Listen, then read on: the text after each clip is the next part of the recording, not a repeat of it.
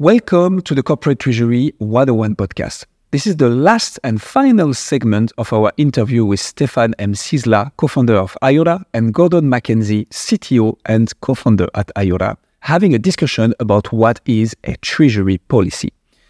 Stefan brings his expertise from his previous roles at FIG Corporate Finance and as Chief of Staff at Bankable, while Gordon Mackenzie has a background as a clinical entrepreneur at NHS England. Together, they bring a very interesting blend of knowledge around working capital management and technology. Our conversation with them was truly captivating, and we're excited to share it with you. In the episode of today, expect to learn what is a treasury policy, what is the link between a company's working capital management and its treasury policy, what are the solutions offered in regard to the treasury policy, and how does that intersect with working capital management, and of course, like always, much more. If you enjoyed the episode, please consider leaving us a review on your favorite podcast app.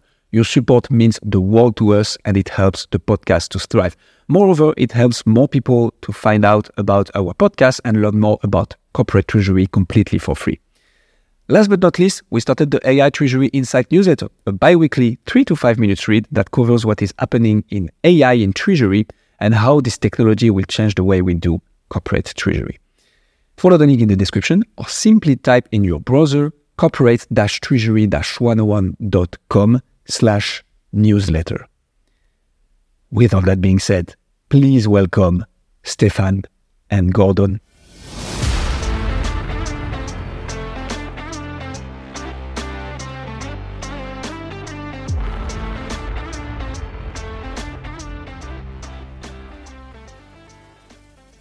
Another aspect that you often refer to on your website that we'd like to dig into is the treasury policy. So this is a big topic, so we will probably need to have a full dedicated episode on this. But maybe to begin with, can you briefly explain to us what a treasury policy is? Yeah, sure. It's that's actually, I guess, it's a document which a number of principles that will kind of underpin how you approach treasury management in general. And within that treasury policy, you often find various sections that deal with different types of considerations that you need to have around, let's say, cash and broader treasury management. It will probably state, what are your objectives, what kind of tools you have at your disposal, how you will make decisions, what kind of governance you put around it. And then very importantly, it will also at least give you guidance as to how to define your risk appetite, your treasury risk appetite. Because at the end of the day, when you think about treasury, it's all about kind of balance of risks and rewards you can achieve.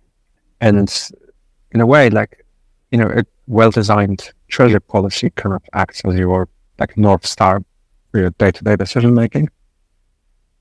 And this kind of goes back to some of the things that Gordon mentioned just now, which is that our systems are trying to identify areas where we can improve on a kind of continuous basis, because these are life processes that keep changing. And the reason why we like the concept of treasury policy so much, and we essentially allow people to encode elements of the treasury policy in our platform, is to give our systems an understanding as to what is the kind of risk appetite of a given organization that's using the platform. And these might be risks related to your liquidity profile, to your FX exposures, to your counterparty exposures. It's a way for us to essentially make sure that we don't apply a cookie cutter approach to everybody and attempt to create a one-size-fits-all solution. It's really about finding those opportunities and risks that are opportunities and risks as you understand them and as they use them. That's a super good one. How do you link those two? Do you invite the users to actually draft their treasury policy within the tool? Do you link it with any other document, TMS, or whatever they would be setting up to say, okay, this is our maximum exposure that we are willing not to hedge, for instance? How does that work in the nitty-gritty for the case of IOTA? Yeah, so we essentially ask people a set of questions at onboarding or around onboarding, or the system asks the questions, and we kind of use the answers that users provide to define that risk appetite.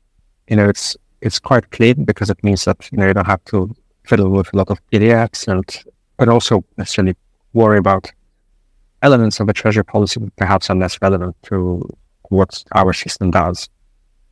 Okay.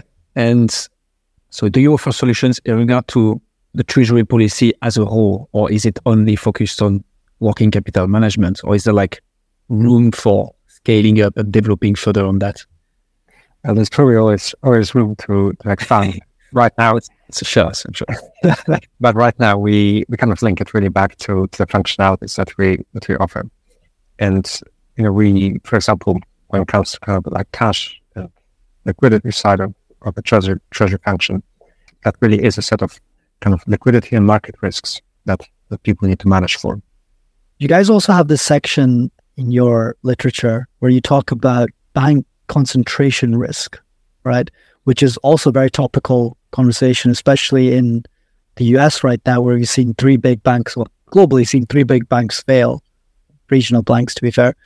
I guess it's quite topical, right? Everyone's thinking about, well, am I a startup right now that's got all my money in Silicon Valley Bank that can only withdraw 250,000 of it, etc. Can you talk a little bit more about that?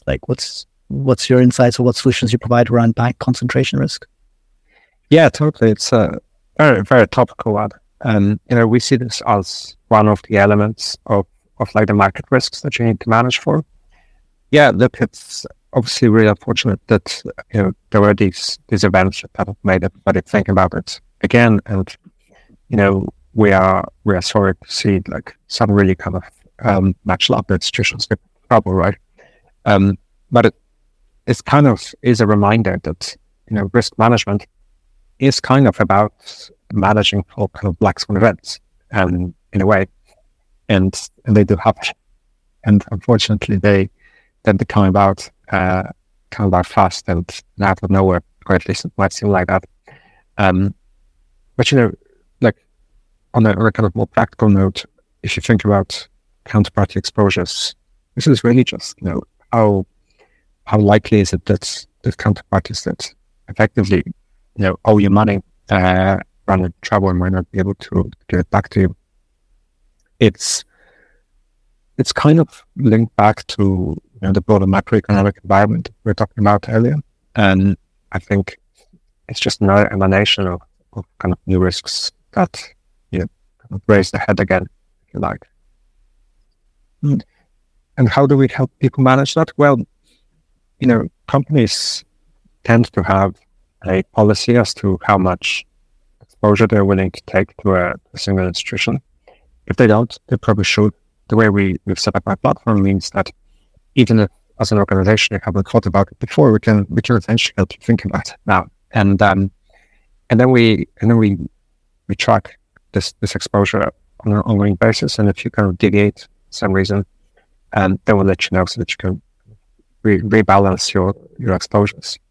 And we're also able to kind of make use of the fact that this is a computer system, so it's pretty good at pushing out information like things like ratings, things like regulatory designations on different banks. So you don't have to think about this kind of stuff all the time. Makes a lot of sense.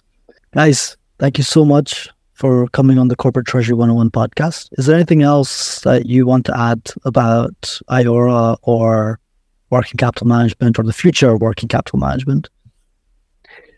Well, firstly, we also wanted to thank you for hosting us today. We really enjoyed the discussion.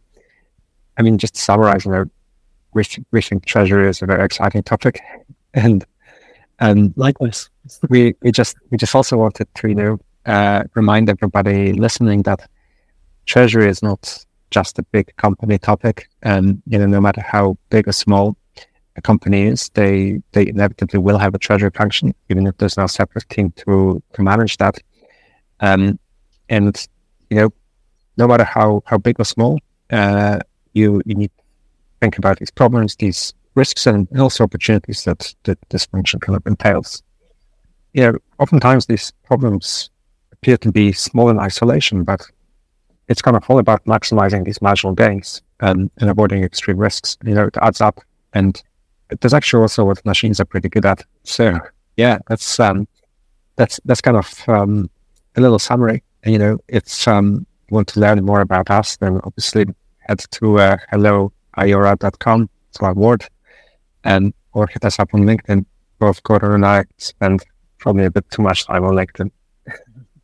It's good. Everything related to that will be in the show notes below. So anyone listening can go down there and find either Gordon or Stefan's LinkedIn profile, or also the Hello Iora website link as well.